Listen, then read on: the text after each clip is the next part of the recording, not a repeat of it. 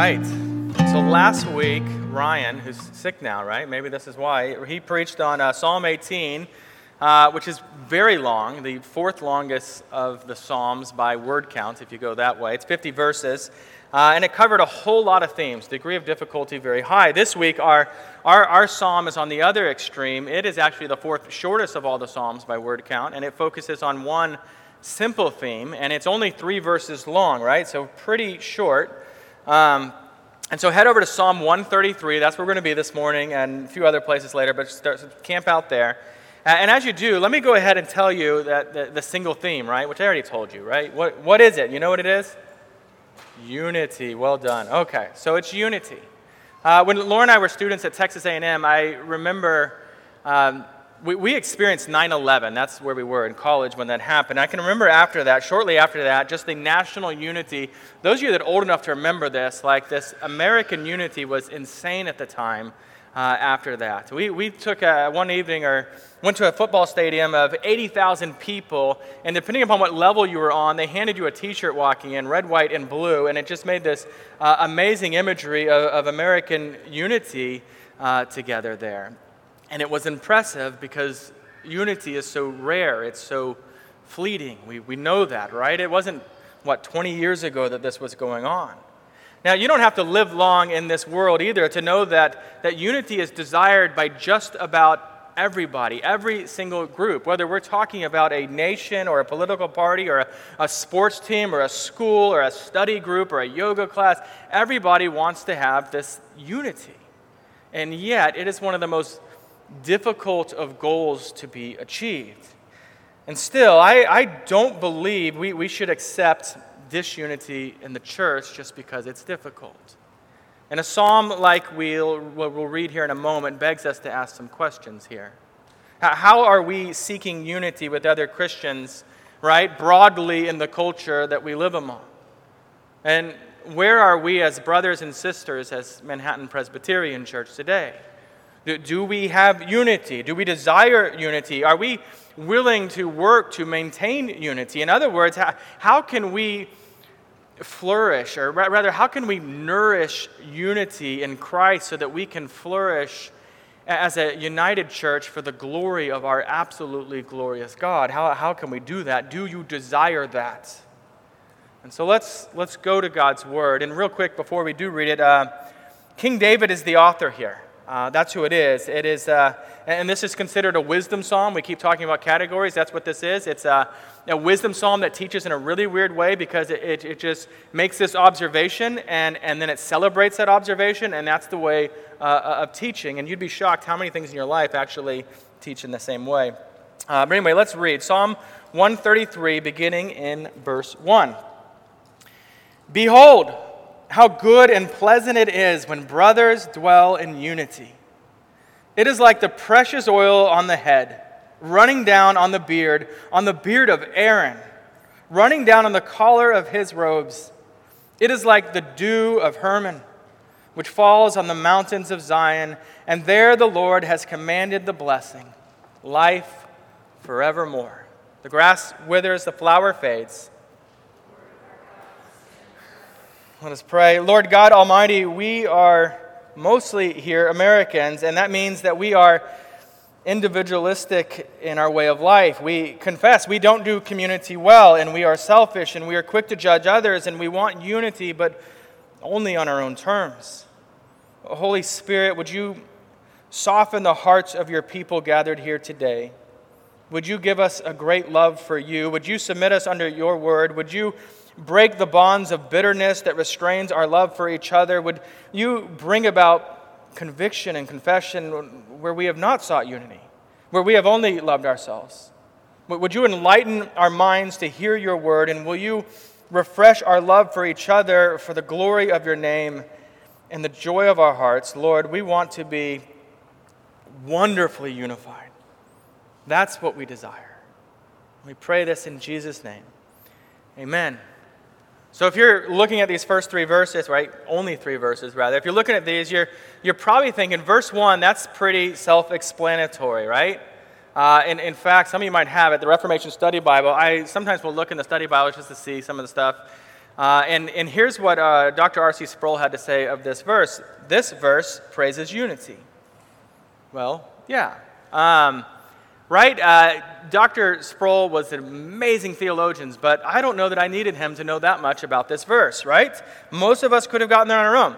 On the other hand, verses 2 and 3 here, they're a lot weird. They just are. It's not likely you just kind of read through and like, oh, that makes sense. Let's go on. Right? And so we're going to dig into all three of these because there's more in verse 1 than you realize, and to try to bring some light to the understanding of the other two verses here as we just expound the Scripture. So, verse 1, behold, how good and pleasant it is when brothers dwell in unity. Right? You see that? Brothers dwelling in unity is referred to as two things there, two significant words, good and pleasant. Good is what ought to be. Good is what God requires of us. Pleasant is what we delight in. You know in life, right? Some things are good for us, but they're not pleasant to us, like medical procedures, like eating certain vegetables, beets for instance, right? Not so pleasurable. Like going jogging for the first time in a long time. If you've done that, right, you know it's good for you, but it is not pleasant. You also know that there are some things that are pleasant to us but not good for us, right? Like eating ice cream every night for dinner. That would be pleasant, at least for a while, but it's not good for you. Like nicotine, like some sin in the short term seems pleasant, right? And we begin to see those two things. Now, this is not the only place in the Scriptures that we see these two words tied together, right? Good and pleasant. In Psalm 135:3, which if you have paper Bible, you can see it right next to you. It's right next to it on the page. Says this, praise the Lord, for the Lord is good. Sing to his name, for it is pleasant. To praise God is both good and pleasant. And here we learn that unity among brothers is also both good and pleasant. And so, yes, seeking unity for us as God's people is an obligation, but it is also a pleasant delight for us.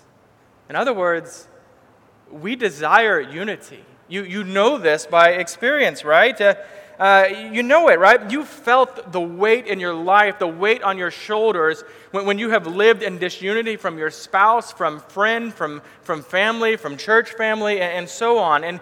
And you know how much more joyful life is when you are dwelling in unity with the same, right? Your spouse, your friend, your family, your church family. You know the different experience. Now, somewhere in the back of your head is that nagging question, right? What do we make of this term brothers here? Is this only speaking of literal biological brothers and that's it? It's certainly true that unity among literal biological brothers is good and pleasant. I'm the youngest of three boys growing up in my family, and at times we absolutely dwelled in animosity, right, towards each other. We resented each other's very presence in the room at times. We would use sticks and fists at times to half-heartedly try to end each other's existence and then be best friends the next day. At other times, right, we dwelled in unity, at peace with each other, and those are the most pleasant of memories. As a parent now, I know how good and pleasant it is when I see my own children dwelling in unity in a way that I never even considered whether my parents thought about it, but it's true. However, Psalm 133 is not limited to literal brothers or even a single family, and we know this for a few reasons, one of which is that this term brothers throughout the Old Testament is used often for various tribes. We also know that brothers in the New Testament becomes this enduring form of greeting, right? Salutation for Christians to greet each other with. We know this because King David, the author of this psalm, referred to his own best friend, Jonathan, as his brother when he's lamenting his death in 1 Samuel chapter 1. And don't forget that this is a psalm of ascent. Did you see that? If you look back at the very beginning, a song of ascent of David, it's in the title. You see a psalm of ascent is a category. There's a number of them there, I think 12. But a psalm of ascent was corporately sung by Jewish pilgrims as they walked uphill towards Jerusalem, as they made their way to the temple even. In other words, Psalm 133 is about unity among all of God's people. Outside of families, God's people, as we are united together, men, women, and children. And so unity among God's people is good and it's pleasant. In these next two verses, David uses two of the weirdest similes you're ever going to see, right, to express the joy of God's people dwelling together in unity. The first one is that the joy of unity among God's people, look at it, is like the precious oil on the head running down on the beard of Aaron, running down on the collar of his robes. Now, Israel is very arid climate. It's dry, right? And they often use just common oil, not the way we do. Lotion's probably the closest thing we use in this way. But just to moisten their skin. They'd put it on their body all over the place just to keep their skin from getting dry and cracking.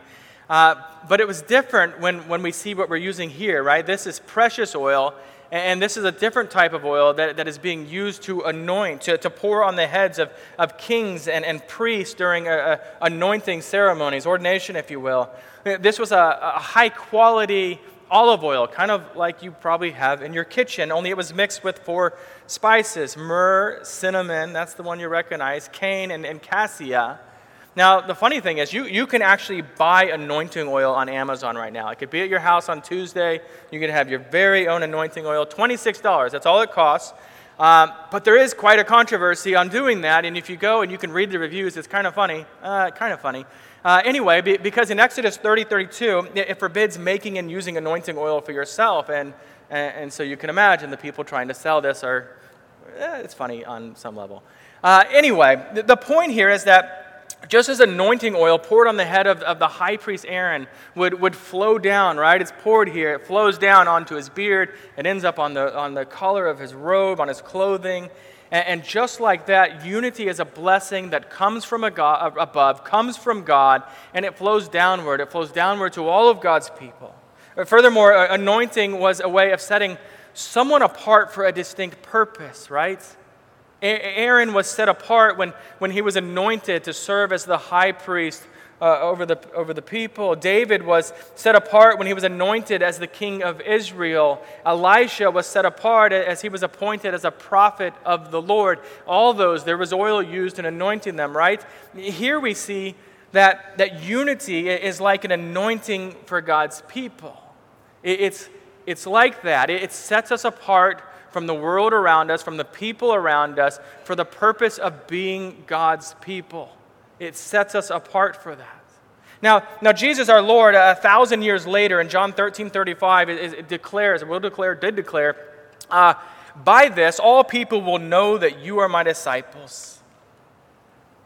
You always leave that hanging. What's it going to be? And his answer is, if you have love for one another. That's how the world is going to know that you are the disciples of Christ. Unity and love for each other is a way that God sets us apart as his people. Now, in verse 3, there's another weird simile. Take a look at it again. Unity among brothers is like the dew of Hermon, which falls on the mountains of Zion. For the Lord has commanded the blessing, life forevermore.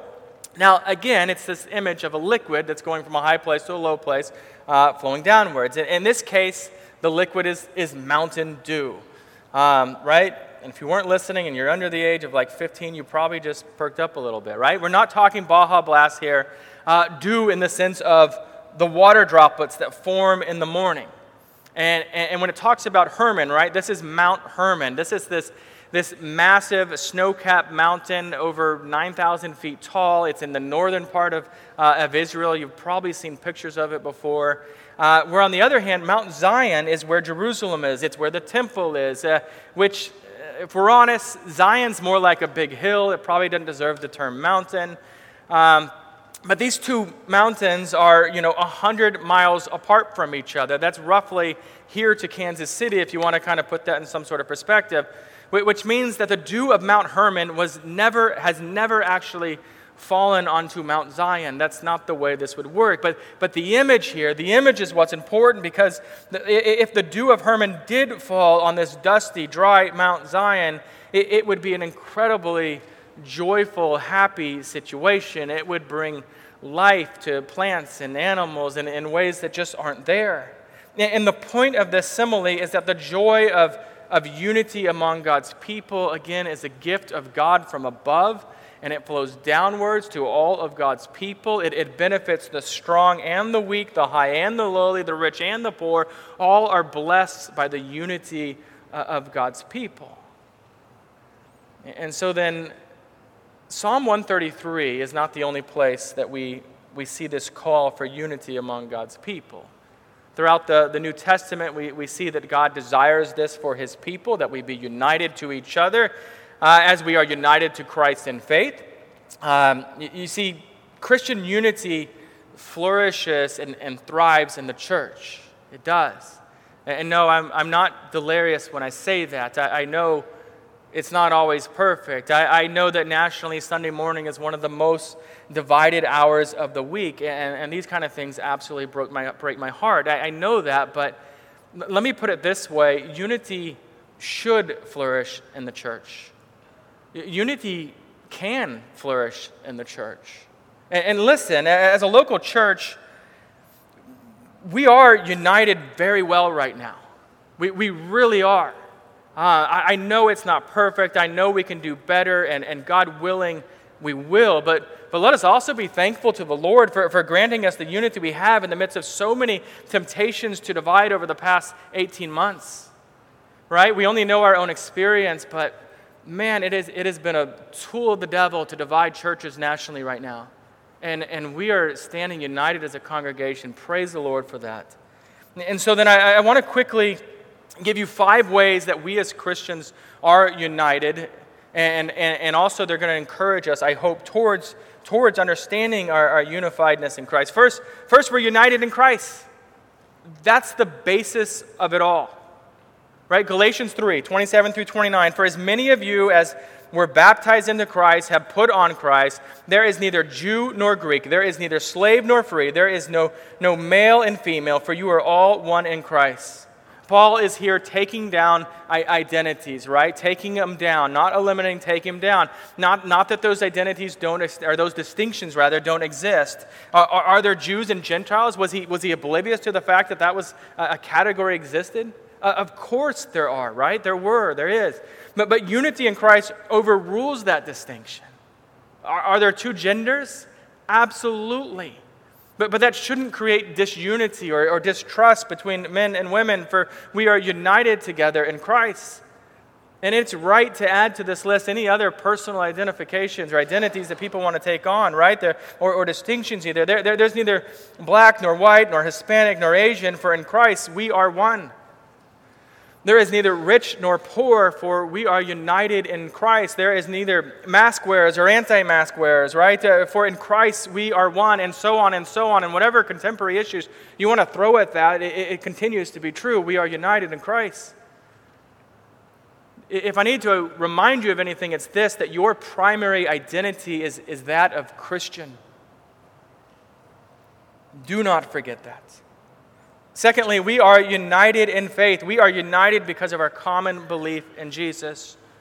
Sure, there's many different churches in this town with different beliefs, different views on baptism, different understandings of how the Holy Spirit works today, but there is a basic unity as fellow Protestants that we can experience. I belong to this group of it's evangelical pastors in town, and while if I'm honest, sometimes I'm so annoyed to hear the way they're doing things. You know what I mean? Ways of worship and stuff. That's just the way I'll respond sometimes, the way they do ministry. At the same time, I'm incredibly thankful that we have this basic point of unity. I'm so incredibly thankful that we can come together and pray for this city, pray for people to come to faith, pray for the gospel to work powerfully in the place where we all live and minister. And so we have this unity, right? That Christ is the only way to salvation, that the Bible is His Word, and we can unite around those things. And the Trinity, a few other things, right?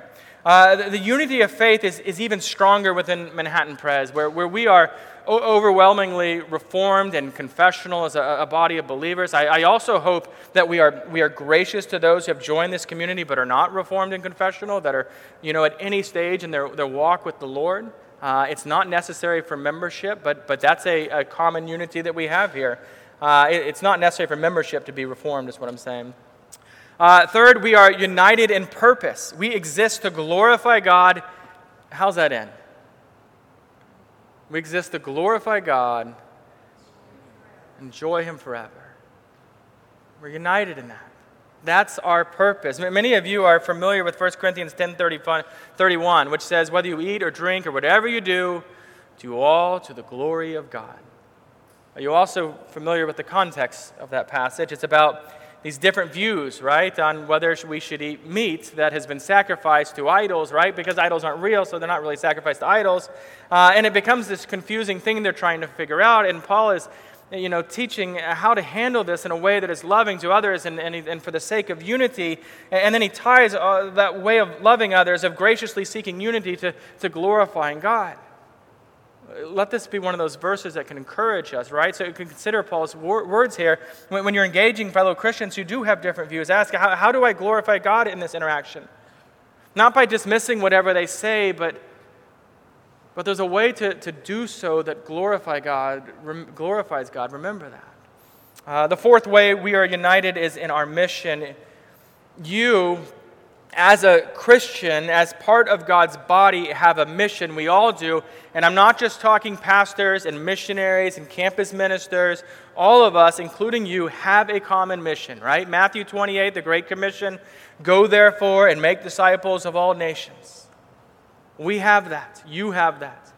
Tremper Longman here points out, peaceful unity means the corporate body can reach common goals with less stress. If individuals cooperate, then their efforts are multiplied. We know that. Our passage here spoke of the oil of Aaron's head, right? The high priest. On his beard and on his clothing and his ordination. I didn't mention it earlier, but in Exodus 30:38, where Moses is speaking of this oil, he refers to it as perfume in some translations. The idea being, with all those spices mixed in, it's such a high quantity, you're going to smell it. It's going to be fragrant, right? It filled the air. While he was anointed, every place he went, it was upon him, and it was a fragrance that anyone would have been able to smell. 2 Corinthians 2:15 says that, for we are the aroma of Christ to God among those who are being saved and among those who are perishing. We are the aroma of Christ. In the same way, when we as a church are living at peace and unified with each other, we are this beacon of hope, or we point to Jesus, who is the beacon of hope to this messed up world. The delightful aroma of Christ and the gospel goes where we go, unified. Sadly, the opposite is also true. Bitter, disunified, angry, raging people are a foul stench to the message of the gospel. When Jesus prayed for us, John 17, it's called the high priestly prayer. When Jesus prays for us, his disciples, and he specifies, right, not for the world, but for you, his disciples, he prayed that we would be one, just as he and the Father are one, and he gave the reason for that unity. He said, so that the world would know, or the world may know, that God sent me. Your unity is going to communicate that. When we are united and at peace with each other, we display the power of the gospel. If we can have true unity in this covenant community, we will be better positioned, more energized to love each other well and to love our neighbors well to the glory of God.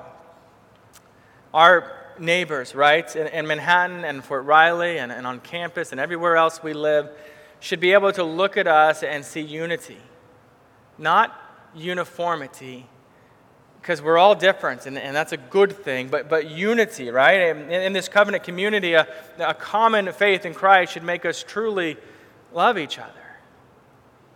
And so how about it, church? Think we can improve in this? Can we get better at this? Can we grow in this? Can we become an amazing demonstration of the unifying grace of God in the gospel? And again, I do see this among us, overwhelmingly so, and I rejoice in that, but I also long to see it more. I long to see it completely. And so let us rest in the grace of God, but work for the unity of Christ's church. Now, the last way we are united is as a church, and these things kind of overflow a bit, but I mean that in the sense of this covenant community. Turn over to Ephesians 4 if you've got a Bible in front of you real quick. Just the very beginning, Ephesians 4, verse 1. There, Paul begins by saying this. He says, I, therefore, a prisoner for the Lord, urge you to walk in a manner worthy of the calling to which you have been called, with all humility and gentleness, with patience, bearing with one another, eager to maintain the unity of the Spirit in the bond of peace. You see that there in verse 3. He tells us to be eager to maintain the unity of the Spirit in the bond of peace. Right? It's a command. It's telling us to do something, not just this is the way it is. It's something must be pursued here. Unity is sought after. It doesn't just grow like an oak tree that you just throw an acorn and, 60 years later there's an oak tree. Unity's more like a farmer's field, right? It must be planted and tended to. So how do we do that? Well, what does eagerness to maintain the unity look like? And the answer is there in verse 2. We actually already read it. We engage others with humility. We be gentle with fellow believers. We be patient with brothers and sisters in Christ. We bear with one another in love. That is a gracious way of living with someone, not expecting perfection. Assume the best in any way they communicate to you, right? Not the worst. Encouragement towards unity, again, is all over the Scripture. Let me just list a few more here. Philippians 2, and you don't have to follow there. I'm just going to read them, 1 through 3. So if there's any encouragement in Christ, any comfort from love, any participation in the Spirit, any affection and sympathy, complete my joy by being of the same mind, having the same love, being in full accord and one mind. Do nothing from selfish ambition or conceit, but in humility count others as more significant than yourselves. That's the call of God through the Apostle Paul to us. Paul again says to the church in Corinth in 1 Corinthians 10:1, let there be no divisions among you, but that you be united in the same mind and the same judgment. And he says this because they're arguing with each other. Because some are saying, and Ryan hinted at this in his prayer, right? Some are saying, you know what, I follow Paul, that's my guy. And others are saying, no, well, I follow Apollos, and he's the best. And others are saying, I follow Cephas, Cephas. And in other words, they're following men. These are the people that they're throwing out. And his point is, stop following men. You all follow Christ, right? Apollos wasn't crucified for you. Christ was. And so we follow Christ, right? So we don't have these divisions of that sort of thing. Church, we can have unity that the world can only dream about. We can. We can have unity because we are united in Christ, because we are indwelled with the Holy Spirit, because we are new creations in Christ, because we can see beyond the temporal, right? And to that end, if you've been hurt by anyone in this congregation, let me call you out to this. Go to them and seek to make peace with them. Don't assume things. Do not assume things. Don't even assume they know this, right? And I don't know, but if that's the case, do that. And don't make ungracious assumptions about your brothers and sisters in Christ. Or rather, if you do, if your mind goes there, don't live there. Don't live with those assumptions. Call them, meet with them, speak and listen and seek peace for the glory of Christ, for the good of the body. And let me remind you of one aspect of unity that's often overlooked, and I'll just kind of throw it in here. Unity requires being present together. I read this book recently, and here's what it says. It speaks to this. It says, when it comes to the truly important stuff in life, there's no substitute for showing up. As inconvenient as it is sometimes, lending our whole-bodied presence to others matters a great deal. You know, we as a church want you to have time for your family. We intentionally don't over-program things to serve the community and such, but we also want to see you and your family flourish spiritually, and so we ask you to really, consider this. Seek making just showing up to be among the people of God a priority in your life for the worship service on Sunday, for the other things that go on, right? And I know, yes, social things can be incredibly awkward. I know that, right? You know that. We all know that. And yes, if you go watch Netflix, it's going to be way more entertainment. It just is, or entertaining. You just know it is. But your covenant family needs your presence.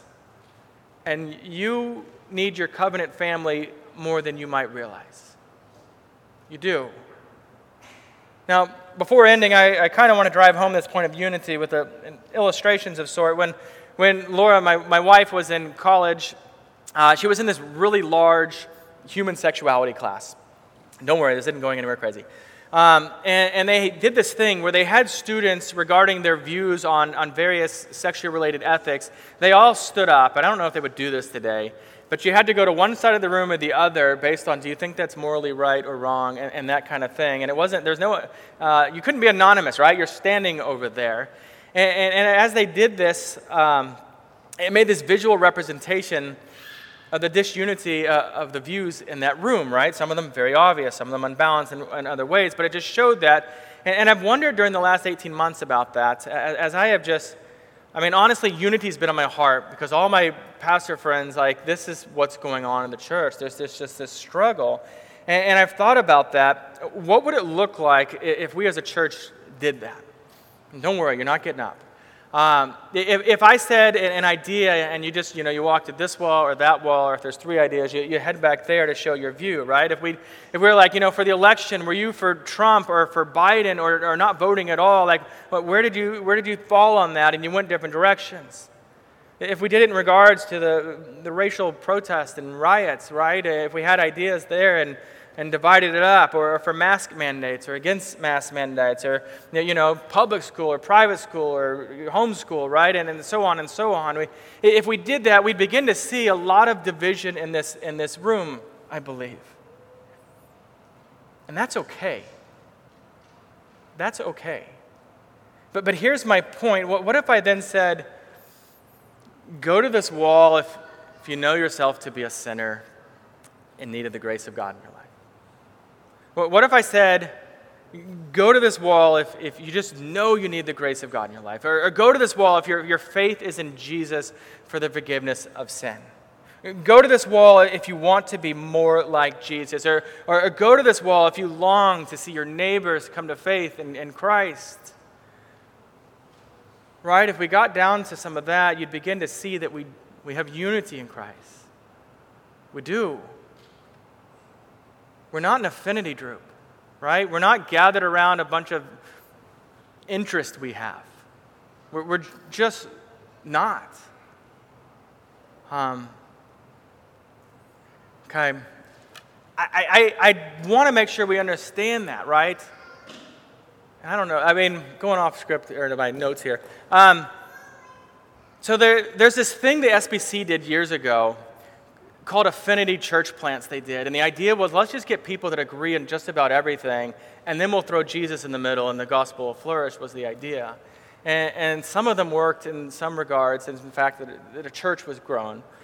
But you created this one group that was really united in a bunch of other things that wasn't a union in Christ. It was all these other things, and that's not what the church is.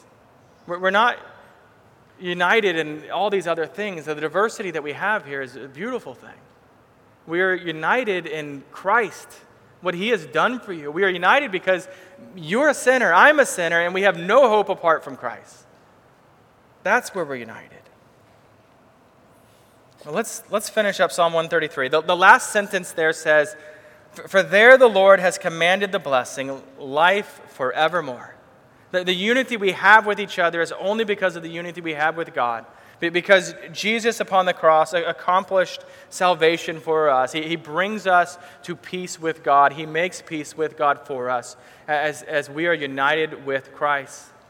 And there we begin to see this picture, right, of life forevermore. Life forevermore. In the final chapters of Revelation, we learn that in eternity there's going to be no sin and no evil and no pain and no tears and no death. There's also going to be perfect harmony as we who are being sanctified day by day will be perfected and will be together with Jesus and will be together with each other forever. That's the thing about covenant community. That's the thing about the Christian body, right? Many of you are going to move away. Many of you are going to go places. We're going to die at different ages. All these things are going to happen in our life, but we are united in Christ forever. These are eternal relationships that we have in the church. Let us pray. Heavenly Father, when Jesus our Lord prayed to you in John 17, his prayer was that we Sinners whom he redeemed by his flesh, by his blood, by his death, that we would be one, that we would be unified. And so we are asking you to give us minds that desire unity in Christ today and for whatever might come into our midst in the future. We ask that you would give us unity, even if we have different interests, different opinions of politicians, different expectations of others, different ideas about education, whatever differences we have. Lord, please give us hearts that desire to love one another. Make us quick to forgive and able to hear and engage one another in the most gracious of ways. Make us joyful and faithfully united to one another as we are united to you, Lord. And we're not asking for this on the most basic level, Lord. We are asking that you would make it such an amazing unity that it goes unnoticeable by a divided world around us. And we pray this in Christ's name. Amen.